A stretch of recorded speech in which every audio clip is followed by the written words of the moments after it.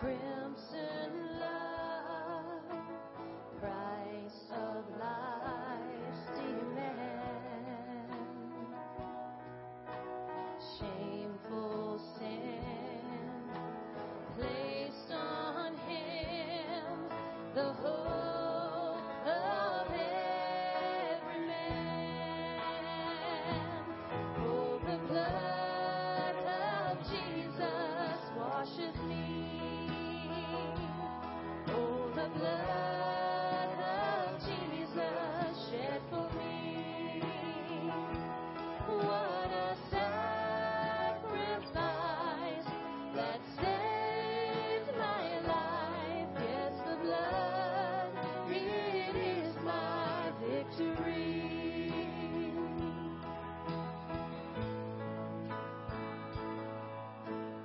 Savior, Son, Holy One, slain so I can live. See the Lamb, the great I am, who takes away my sin. Oh, the blood of Jesus washes me. Oh, the blood of Jesus shed for me. What a sacrifice that saved my life. Yes, the blood, it is my victory. Oh, the blood of the Lamb. Oh, the blood of the Lamb. Oh, the blood of the Lamb. The precious blood of the Lamb. What a sacrifice that saved my life. Yes, the blood. It is my victory.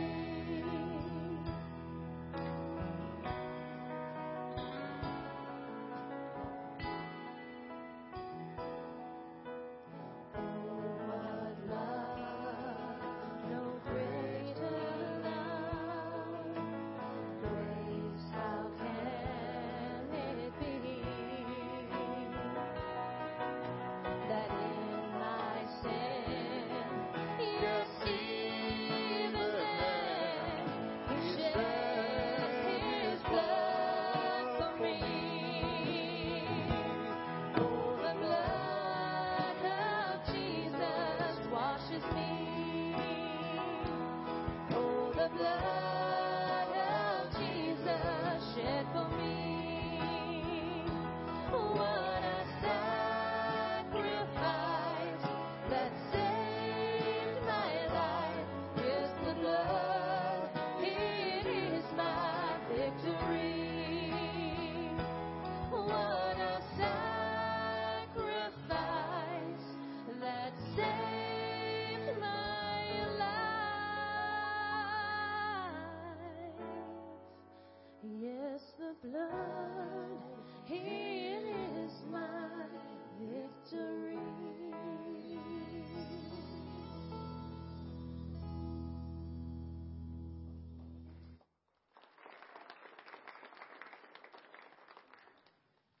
Good morning. Welcome to everyone here this morning in the sanctuary, and welcome to those watching on Facebook Live and those also listening on T102 this morning. Not the nicest morning outside, but sure is great to be able to get together and celebrate with our mothers today on this special day. So encourage everyone to remember, love on, and rejoice with your mothers as we go through this day. What a special day for them. We have a few announcements to start our service this morning.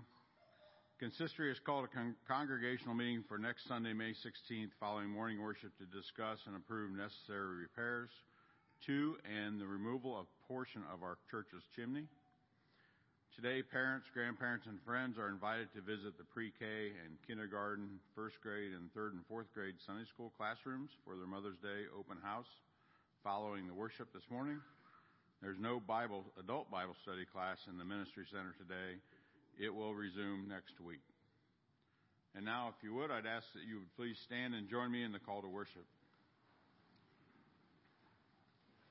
Our call to worship today comes from from Psalms, book number 57, chapter 57, verses 5 and 7 through 11.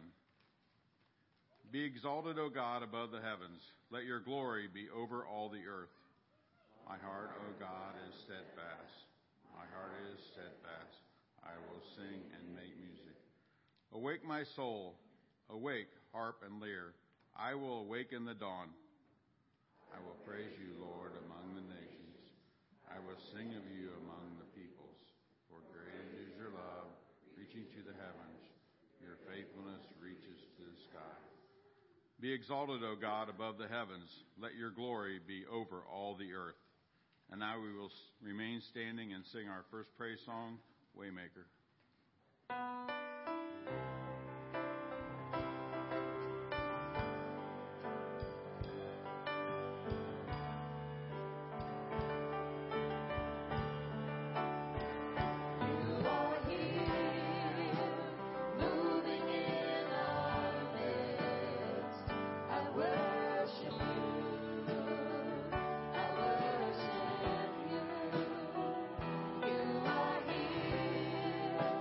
Working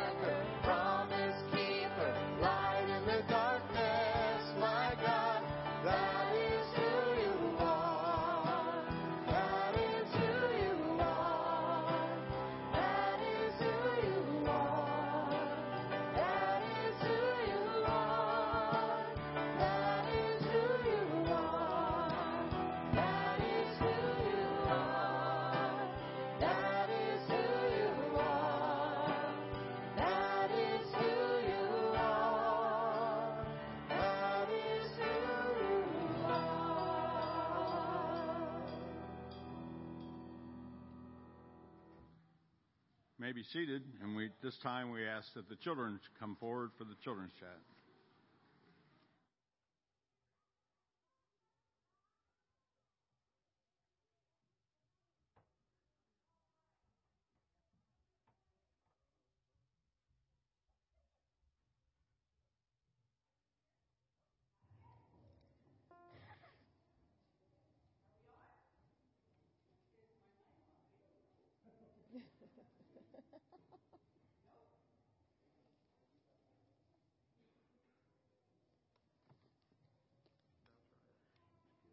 Testing. Ooh, I'm on.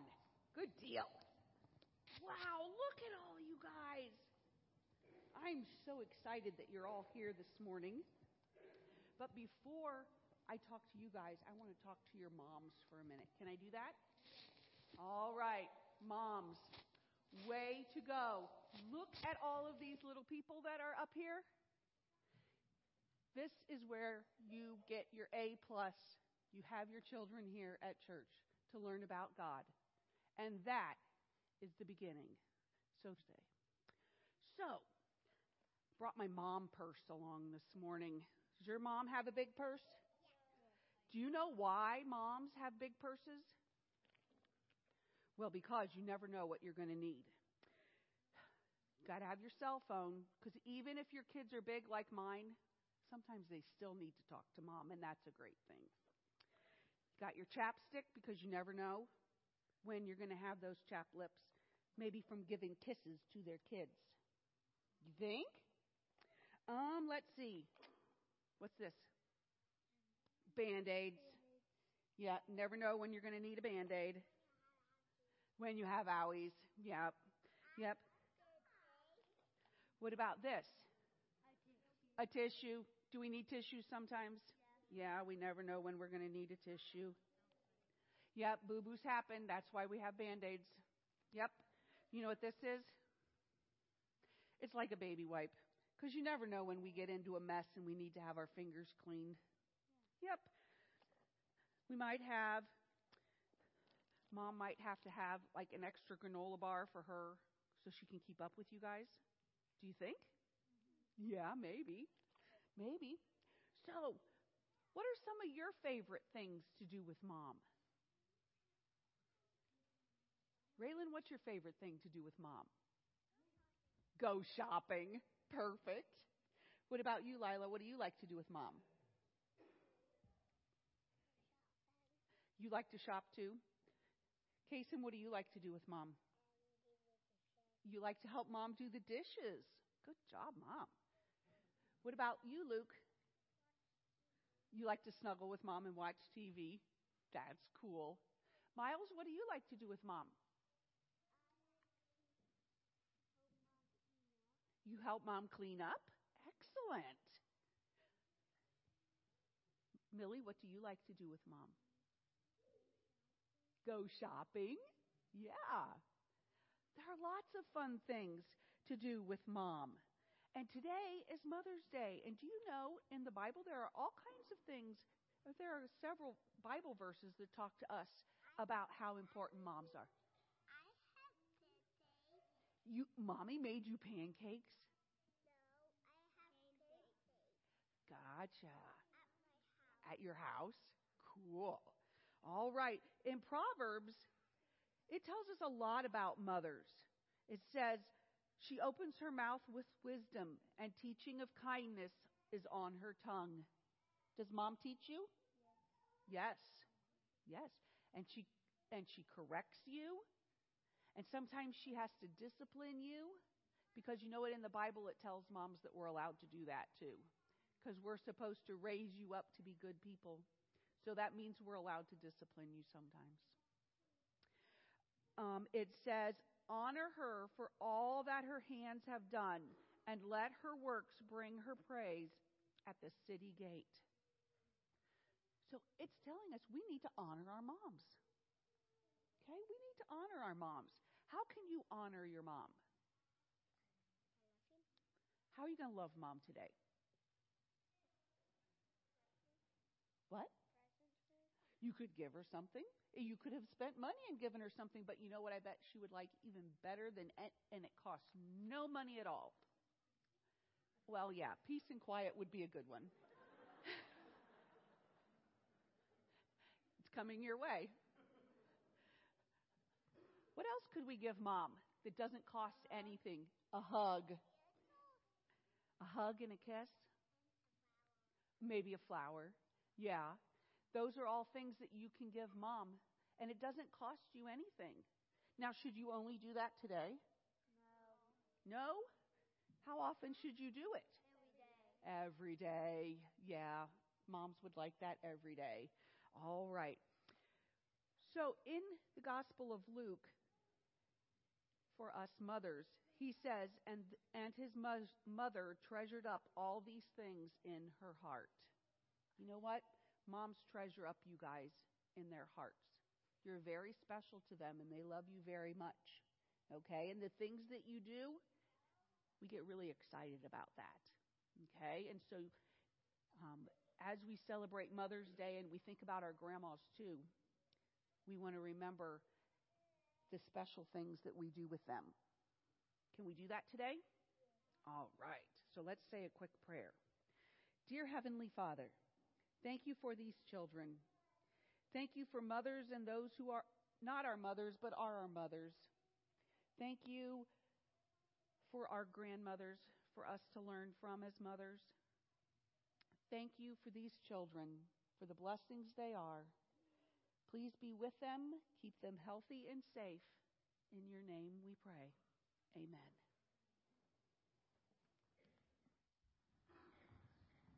Thank you, Maria. Thanks, Maria. Thanks, kids, for being up here. And again, happy Mother's Day to all our mothers that are here with us this morning. This morning we're going to get ready to collect our offering. The offering this morning does go to the Those in Need Fund. So as we give this morning, I want to encourage you to also be in prayer for those that we're able to help with that fund. That's a great opportunity for us as a church to be the hands and feet of Christ in a very practical way. And it's a joy to be able to use these funds to help people who are in need. So as you give today, I want you to think about that and certainly pray for those in our community, in our nation, around our world who are in need this morning. So I want this time invite the deacons to come forward to collect our offering.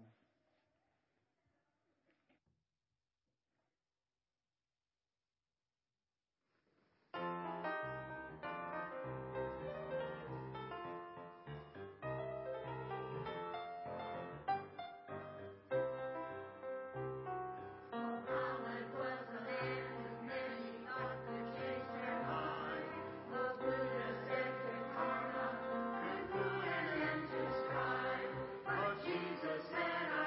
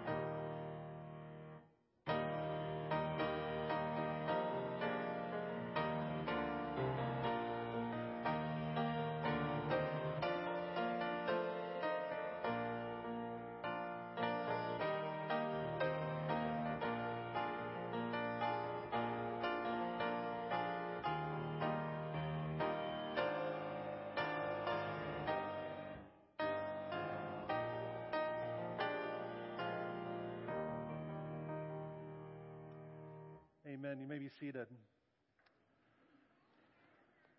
So I want to take a moment and just remind us to be lifting each other up in prayer here this morning. And also let's take a moment to remember that there's much to be thankful and to praise God for. During our prayer time, our focus often goes to those things that are troubling us, those burdens that we carry. And rightfully so, Jesus invites us to come and lay those burdens at His feet and take up His yoke, which is easy and light. But God also calls us to praise Him and thank Him for the many ways that He's blessed us. And so today, let's be thankful for those blessings in our lives, and particularly, let's be thankful for the mothers that God has given us and the mothers that are in our lives. And so I want to encourage you to be praising God and thanking Him for that as well. Please be praying for those that are represented in our prayers and concerns list too, and continue to lift up your brothers and sisters in Christ.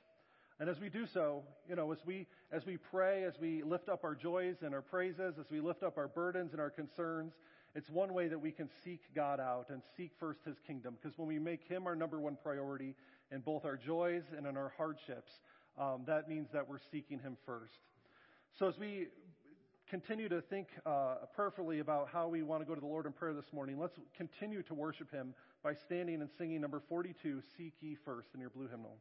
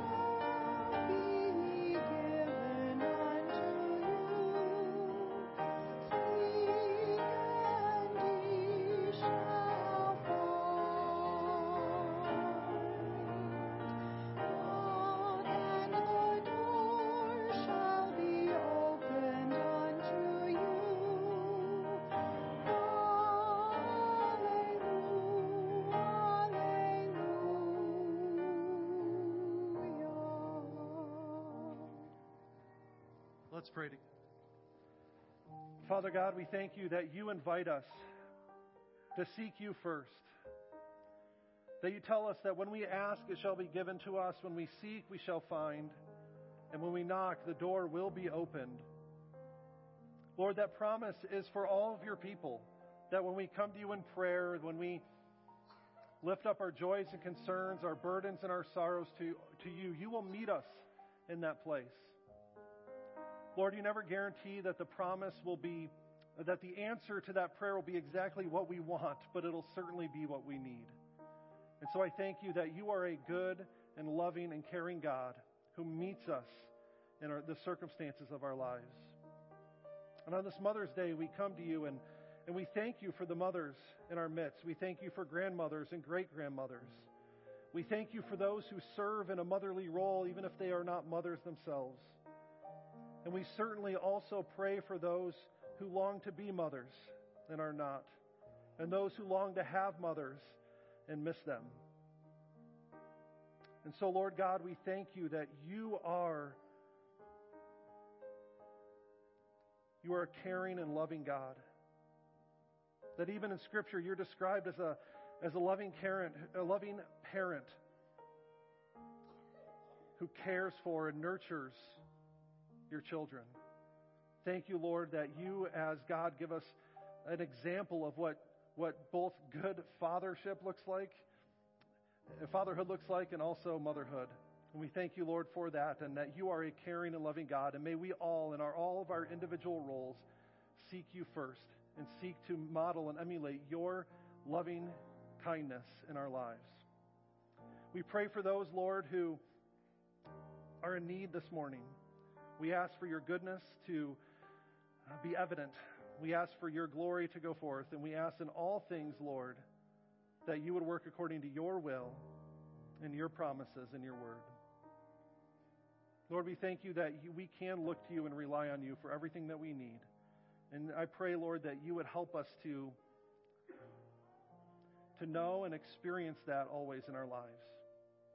We pray these things in the name of Jesus Christ, who taught us to pray, saying, Our Father, who art in heaven, hallowed be thy name. Thy kingdom come, thy will be done, on earth as it is in heaven.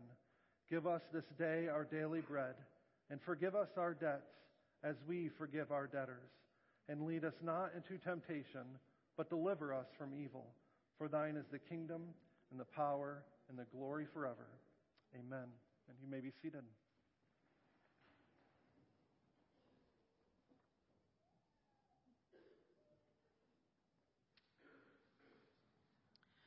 Our scripture this morning comes from the Gospel of Matthew, chapter 28, verses 16 through 20. Then the 11 disciples went to Galilee, to the mountain where Jesus had told them to go. When they saw him, they worshipped him, but some doubted. Then Jesus came to them and said, All authority in heaven and on earth has been given to me. Therefore, go and make disciples of all nations, baptizing them in the name of the Father, and of the Son, and of the Holy Spirit, and teaching them to obey everything I have commanded you. And surely I am with you always, to the very end of the age. Amen. Thank you. I invite you to pray with me once again. Father God, thank you now that we can come to you and spend time in your word, studying it together. I thank you that we can sing your praises and pray and hear scripture and now study it together as one people, as your body here in this place. I thank you for each person that's here, both in the sanctuary as well as those that are hearing on the radio and listening in on Facebook. I pray that all, Lord, would be encouraged and edified through your word today. We pray these things in Christ's name. Amen. When I was in college and seminary, I remember we received a syllabus, right? And that had all of the important information that we were going to go over in the class. So whether it was due dates for homework assignments, major topics that were going to be covered, and certainly what the exams laid out for us was all covered on the syllabus. And usually we spent a portion of the first class covering that information. But as we'd go through the course of study, as we go through the semester, there was always that one kid in the class who would always ask, is this going to be on the final exam? Is this going to be on the test? And it never failed, the professor would always say, well, look at the syllabus, right? The syllabus tells you what is going to be on the test. If we were preparing a syllabus for what it means to follow Jesus and be his disciples, Matthew chapter 28, verses 16 through 20 would certainly be on the syllabus. It would be underlined and it would be bolded, and yes, it would be on the final exam. Of all the things that Jesus said and taught, there are two that rise to the top of the list: the Great Commandment and the Great Commission. They're so important, in fact, that we give them their own names and titles. The Great Commandment is found in Matthew 22, verses 34 through 40. And Jesus says, love the Lord your God with all your heart, mind, and strength. And the second is like it, love your neighbor as yourself. And the Great Commission is found here in the passage that we're studying today. Go and make disciples of all nations. Right? That's it. Those two statements, love God and love others, and make disciples, is at the very core of what it means to follow Jesus. And so Jesus here is appearing once again to his disciples. Remember, we've been studying these resurrection appearances all along these last few weeks. And over the course of 40 days, Jesus had been appearing to his disciples over and over and over again. But here we're getting a glimpse at the final message. It comes at the very close of Matthew chapter 28 of Matthew's gospel. And it kind of parallels with the passage we'll look at next week, which is in Acts chapter 1. So it closes out the gospels and opens up the book of Acts. In this one last appearance before Jesus ascends to be with the Father in heaven, he gives them this command to go and make disciples. And so with syllabus and final exams in mind, I had three questions I wanted to examine for us today. And we're going to use this to look at the text this morning. One is, who is this Great Commission for? The second question is, why does Jesus give us the responsibility to carry it out? And finally, how do we do it? How do we live it out? So we're going to look at those three questions here today. First, let's look at who the Great Commission is for. Now, Jesus here in Matthew chapter 28 is meeting with his 11 disciples, right? These are the individuals who've been following him day in and day out for roughly 3 years now. They had witnessed Jesus do miracles. They had witnessed his teaching. And they themselves had been sent out to teach and to heal at a couple different points in Jesus' ministry.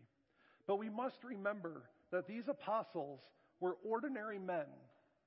They were ordinary men, but they did extraordinary things because they trusted, they obeyed, and they depended on God. Right? That's the key to it all. Right? There wasn't something inherently special about the 11 of them. In fact, they were fishermen and tax collectors, right? They were, even in the book of Acts, as they begin to preach and teach, the religious leaders look at them and say, who are these guys? They're uneducated, right? There was nothing particularly special or significant about the apostles themselves. So what made the difference? It was their trust, their obedience, their dependence on God. That's what made the difference. And so as Jesus is giving this command to go and make disciples of all nations, he's not talking to just these 11 disciples. He's talking to them, but through them, he's talking to all who would become disciples after them, through their ministry, through their teaching. And you know what that means? 2,000 years later, it means that we're his disciples too, and we're called to live out the Great Commission as well. When Jesus gives this command to his disciples, he wasn't just talking to them, he was talking to all of us. We are all his disciples. And that's what Jesus wants us to be, right? Jesus wants disciples. He doesn't want fans. He doesn't want acquaintances. And he certainly doesn't want Facebook friends or retweets on Twitter, right? He wants disciples. He wants people that are committed to following him, to seeking him first, and to then share that good news with others. But in order to fulfill this great commission, in order to be a disciple maker, we must first be disciples ourselves. Notice here how this passage starts. We tend to focus a lot on the Great Commission, which comes in the final verses. But notice what happens when they first encounter Jesus on the mountain. It says that they worshiped. They worshiped him. Right? That's a new step. All along through their ministry, they'd seen him do miracles. They'd seen him, point people to God. But after Jesus' death and resurrection, something obviously changed. Something clicked for them in their minds. And they moved from simply following Jesus to worshiping him as God. That's a new step for them. Their perspective had changed. And they recognized that Jesus certainly is God who deserves our worship. Now it's interesting to note that some doubted even. And we talked about this a little bit more in depth a couple weeks ago when we looked at doubting Thomas. But it's important to note that all worshiped even though some doubted. All right, we talked about how doubt doesn't stop our worship. Doubt is not an end in our faith journey. Doubt doesn't stop them from worshiping Jesus. They didn't understand everything that had happened. It was too big and too glorious and too wonderful to wrap their minds around, but they still worshiped him. So don't forget, when those doubts creep in your mind, when questions maybe arise, when you have concerns, worship God, right? Put him first. Seek him out. And in your doubt and through your doubt, you can worship. In fact, I believe one of the best ways to process your doubts is through worship, through putting him first. See, that's what faith is really all about, right? Trusting in God, trusting him, even in the midst of our doubts, even when we don't fully understand his will or his plan for us. That is the essence of faith. And so if we want to be disciple makers, if we want to live out this great commission, we need to make sure that we are focusing on our own discipleship as well. We can't make disciples if we're not disciples. All these things, teaching to obey Jesus' commands, baptizing people in the name of the Father, Son, and Holy Spirit, all must first be implemented in our own lives before we can pass it on to others. Christian discipleship is not a do as I say, not as I do model of teaching. Right? It is the essence of Christian discipleship is what Paul says in 1 Corinthians chapter 11, verse 1, when he says, follow my example as I follow the example of Christ. Right? That's what Christian discipleship is about. Leaders lead best when they are following Jesus. And they have a great responsibility to make sure they're pointing to Jesus and not leading people astray. Right? Whether they're leaders in official capacities like pastors or elders or members of consistory or Sunday school teachers, or whether they're leaders in a more informal sense, all people have a responsibility to make sure they're following Jesus so that others may see Jesus as well. But those who follow must also make sure they're following leaders who are putting Jesus first, right? It's a double-sided coin there. Follow my example as I follow the example of Christ. So as a leader, I need to make sure I'm following Jesus so people can see that in my own life. But I also need to make sure that I'm following people that are following Jesus, right? It's a double-edged sword. It's a two-sided coin. Now let me pause for a moment here too, because some of you may be thinking, all right, I'm not perfect. I don't follow Jesus as good as I know I should. And so therefore I can't be in this business of making disciples, because I'll just lead people astray. Well, let me remind you that there is no perfect disciple, right? There is no perfect follower of Christ. None of us are perfect. In Philippians, speaking about the faith he has in Christ and what it means to trust in that and receive that faith, receive that righteousness that comes through faith, Paul says this in Philippians 3, beginning in verse 12. Not that I have already obtained all of this or have already arrived at my goal, but I press on to take hold of that for which Christ Jesus took hold of me. Brothers and sisters, I do not consider myself yet to have taken hold of it, but one thing I do, forgetting what is behind and straining toward what is ahead, I press on toward the goal to win the prize for which God has called me heavenward in Christ Jesus. Right, do you hear what Paul is saying here? He says even Paul hasn't arrived. Even he's not perfect, but he presses on. Right? He keeps going and keeps seeking hard after Christ. That's at the core of discipleship, striving to know him and follow him better each and every day. And one of the best ways that we can do this, one of the best ways that we can seek after Christ and make sure we're following him is by by teaching others to do the same. I had many opportunities when I was a college student to be a graduate assistant in different capacities for different classes. And I found that I learned more as a graduate assistant helping to teach others or tutor others than I ever did when I took the class the first time around. I felt severely underprepared and unequipped to teach because I didn't feel like I was quite there yet. But being in that position of trying to explain or teach something to somebody else made all the difference for me. Once I was in that position where I had to try to pass on that knowledge or model it for someone else, then it made it more real in my own life and in my own mind. And the same is true for Christian discipleship. If we want to be better disciples, then we can start by modeling that to someone else, by focusing on teaching another person. And I'll pause here once again. Today's Mother's Day, right? Mothers, you have a wonderful opportunity to do that. And you don't have to even go outside your home. You have your children, whether they're adult children, whether they're young kids, you have an opportunity to model what it means to follow Christ. And this goes for dads too, but today's Mother's Day, so I'm going to focus on the moms. There was a woman in the church I served in as youth pastor that I got to know very well, and she had a heart for missions. She wanted to go. Most people say, Lord, I'll follow you as long as you don't send me to Africa. She was ready to go. She would pack her bags in a moment to go and serve as a missionary. But that's not what God was calling her to. She was home. She had young kids. She loved on them and took care of them. She longed to go and serve in a mission field somewhere. And then we had a conversation one day, and she talked about how God finally kind of, after repeated attempts, finally drilled something into her brain, right? She was on a mission field. She was serving the Lord. She was making disciples, and it was the kids that she was raising at home, right? It was the family that God had placed her in. It was the community that she had placed her. And then she realized that she was a missionary, right? It was just within her own family, within her own home, within her workplace, right? God has called us all to be missionaries. God has called us all to serve him in some capacity. And we don't have to go to Africa, go to Asia, go to South America, or anywhere else to do it. We can live out that calling where God has placed us. And moms, you have a wonderful opportunity to do just that. So the who question, right? Who does God call to make disciples? It's all of us. Let's move on to the next question. Why does Jesus give this responsibility to us? And this text gives us two very clear answers. Because he's God and because he has all authority in heaven and earth. Right? We've already seen the disciples began to worship Jesus. This was a big step, right? This was them acknowledging in a very real way that Jesus is God. He wasn't just a good teacher. He wasn't just a great example to follow. Jesus was and is God who deserves our worship.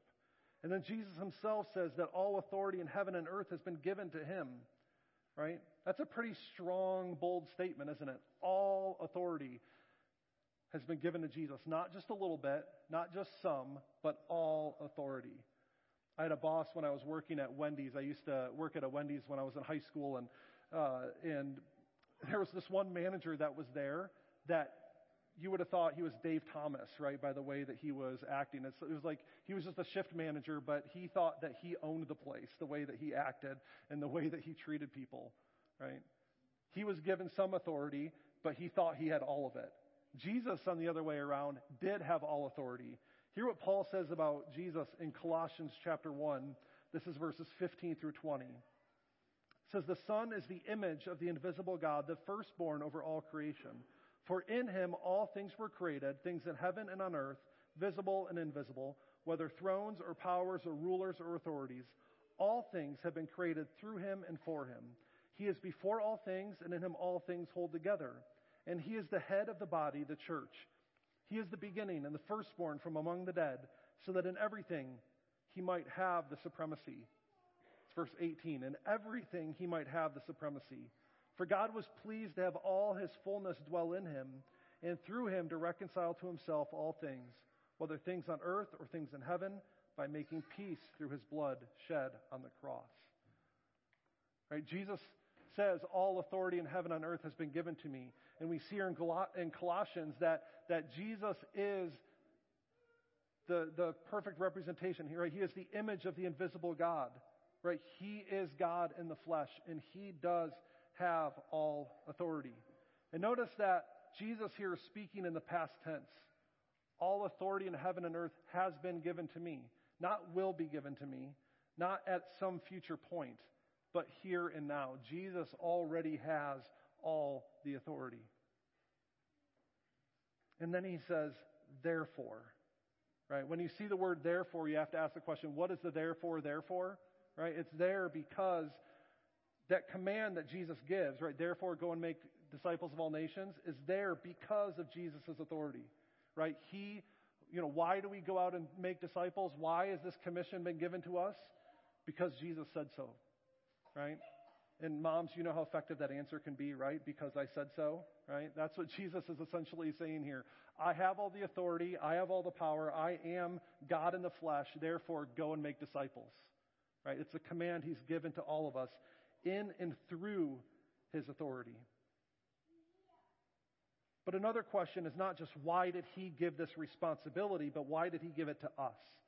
Right? Jesus calls us to make disciples because that's the way that he builds his church, is through his people. Right? Jesus could have sent angelic messengers. He could have opened up the sky and spoke from heaven, but he chooses to work in and through his people, in and through his church to build his church. And I don't know why sometimes he chooses to do that, because we are fallible people, right? We are sinners, we are broken, and we make mistakes. But yet it is in our brokenness, in our sinfulness, right, in our mistakes that God is often glorified, because that's where his grace and his mercy and his power can be shown. And so God uses broken people to build his church, and he wants to use you to do that. And we can do that only when we focus on Jesus as God and Lord. It's born out of our worship of him, and it's in and through his authority as Lord of heaven and earth.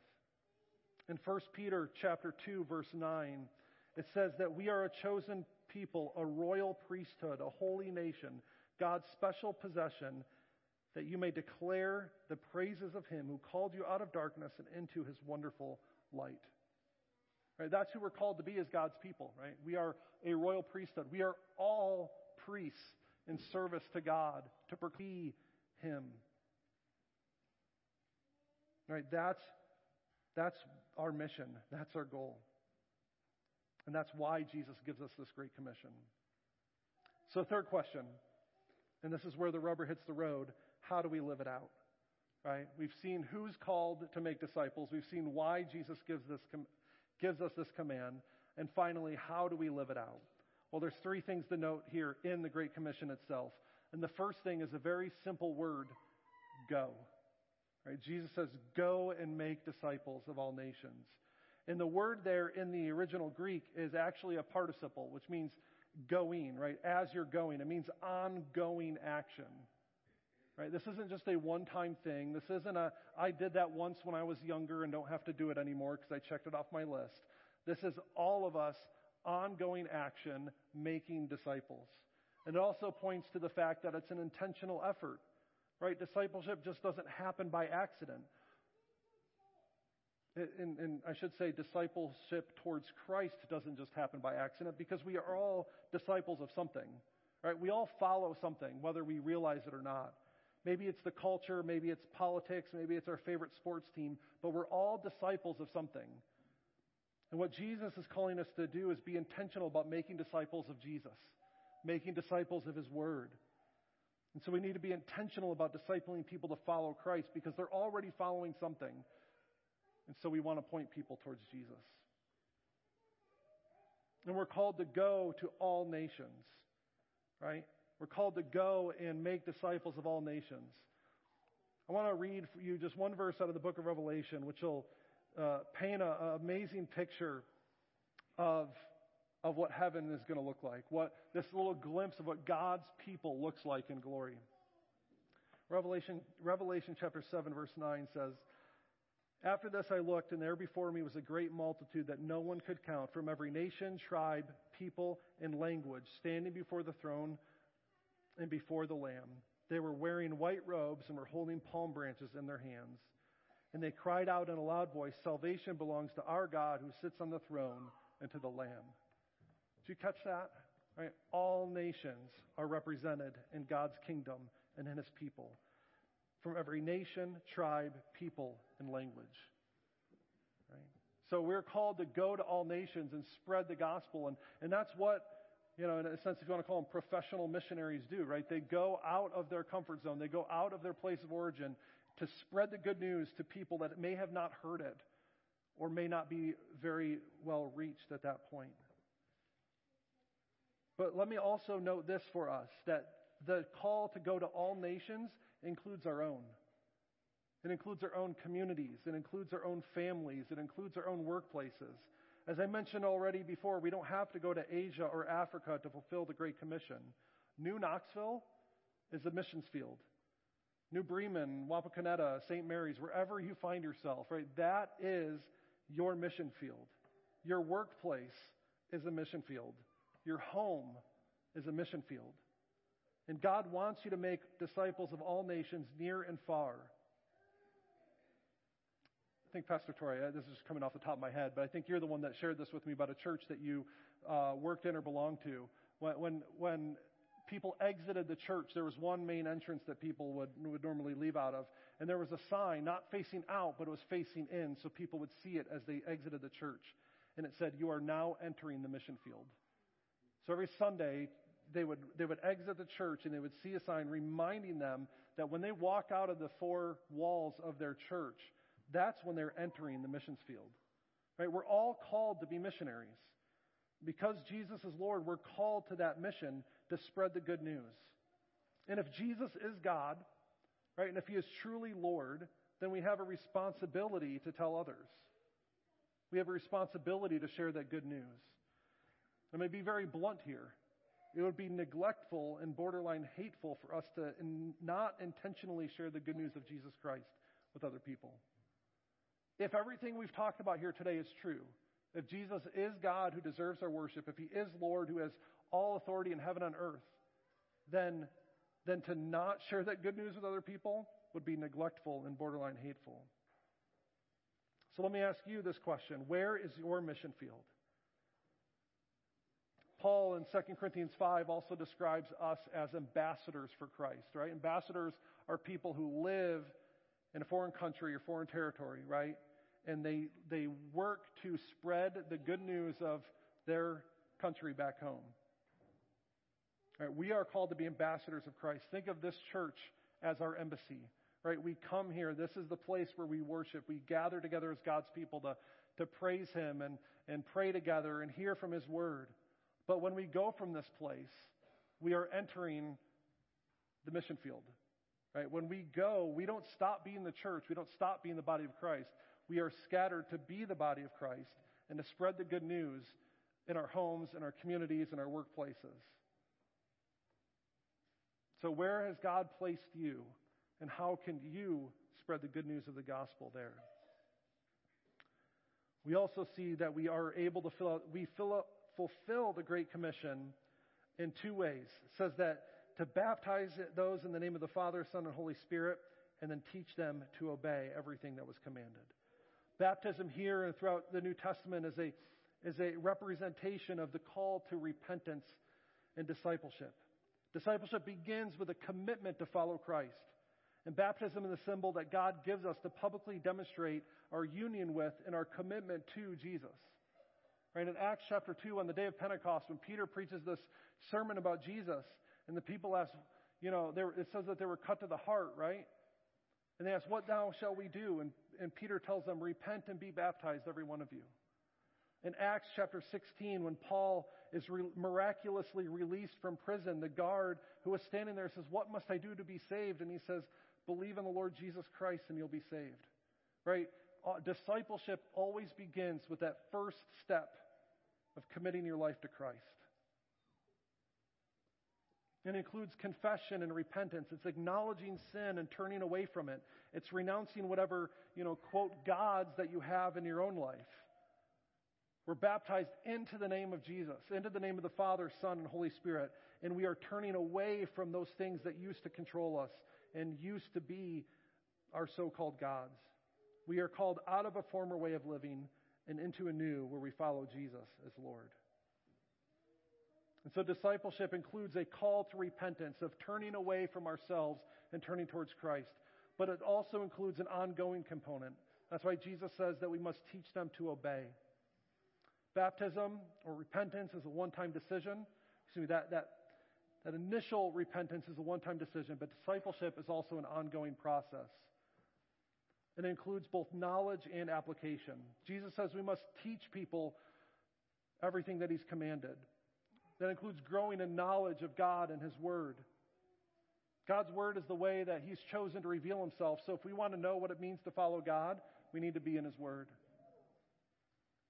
It says everything, right? We don't get to pick and choose the teachings we like. Jesus calls us to teach all of it, even the uncomfortable parts. Right? God's Word will always challenge us. I don't care who you are, how long you've been attending church, how long you've been reading His Word. When you read it, there's going to be parts that are going to challenge you. If you don't, you're not paying attention. So we need to be studying God's Word. We need to teach it, even the hard parts. And we need to make sure we're in the Word so that we can pass that on to others. But it's not just head knowledge. It's not just a final exam on the syllabus. It's also about living it out, obeying everything that Jesus has taught us. It's teaching to obey. So our knowledge must lead to obedience. It must lead to life transformation. I want to read one more passage of Scripture for you. That's from James chapter 1. In verses 22 through 25. James says, do not merely listen to the word and so deceive yourselves. Do what it says. Anyone who listens to the word but does not do what it says is like someone who looks at his face in the mirror. And after looking at himself, goes away and immediately forgets what he looks like.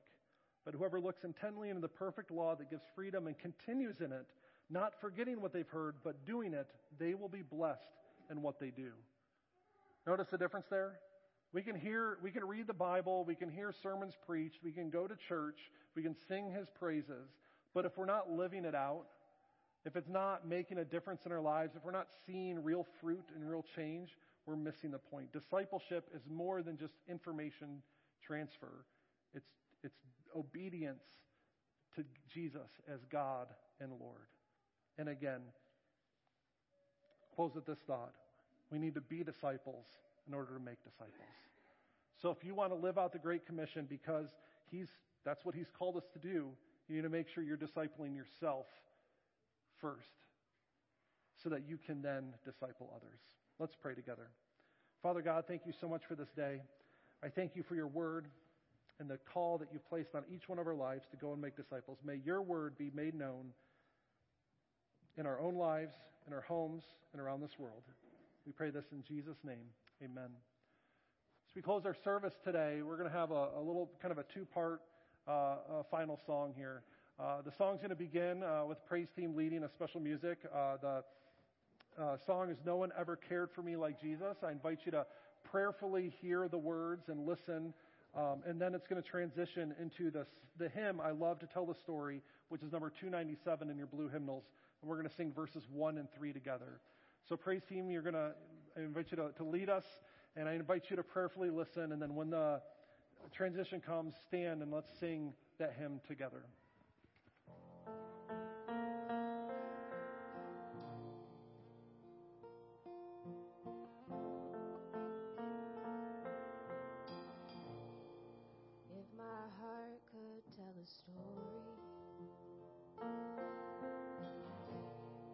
If my life would sing a song, if I have a testimony, if I have anything at all,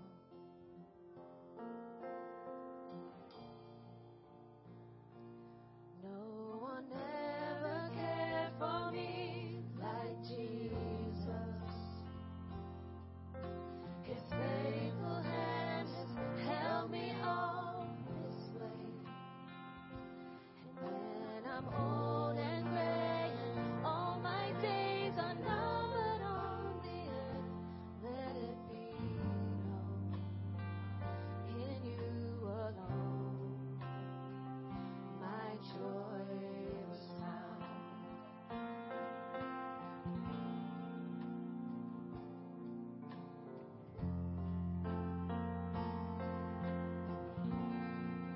Let my children tell their children.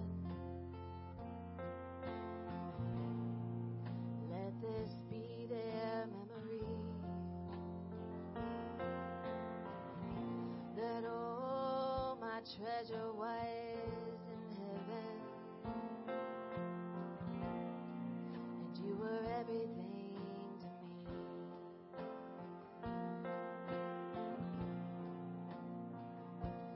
No one ever cared for me like Jesus.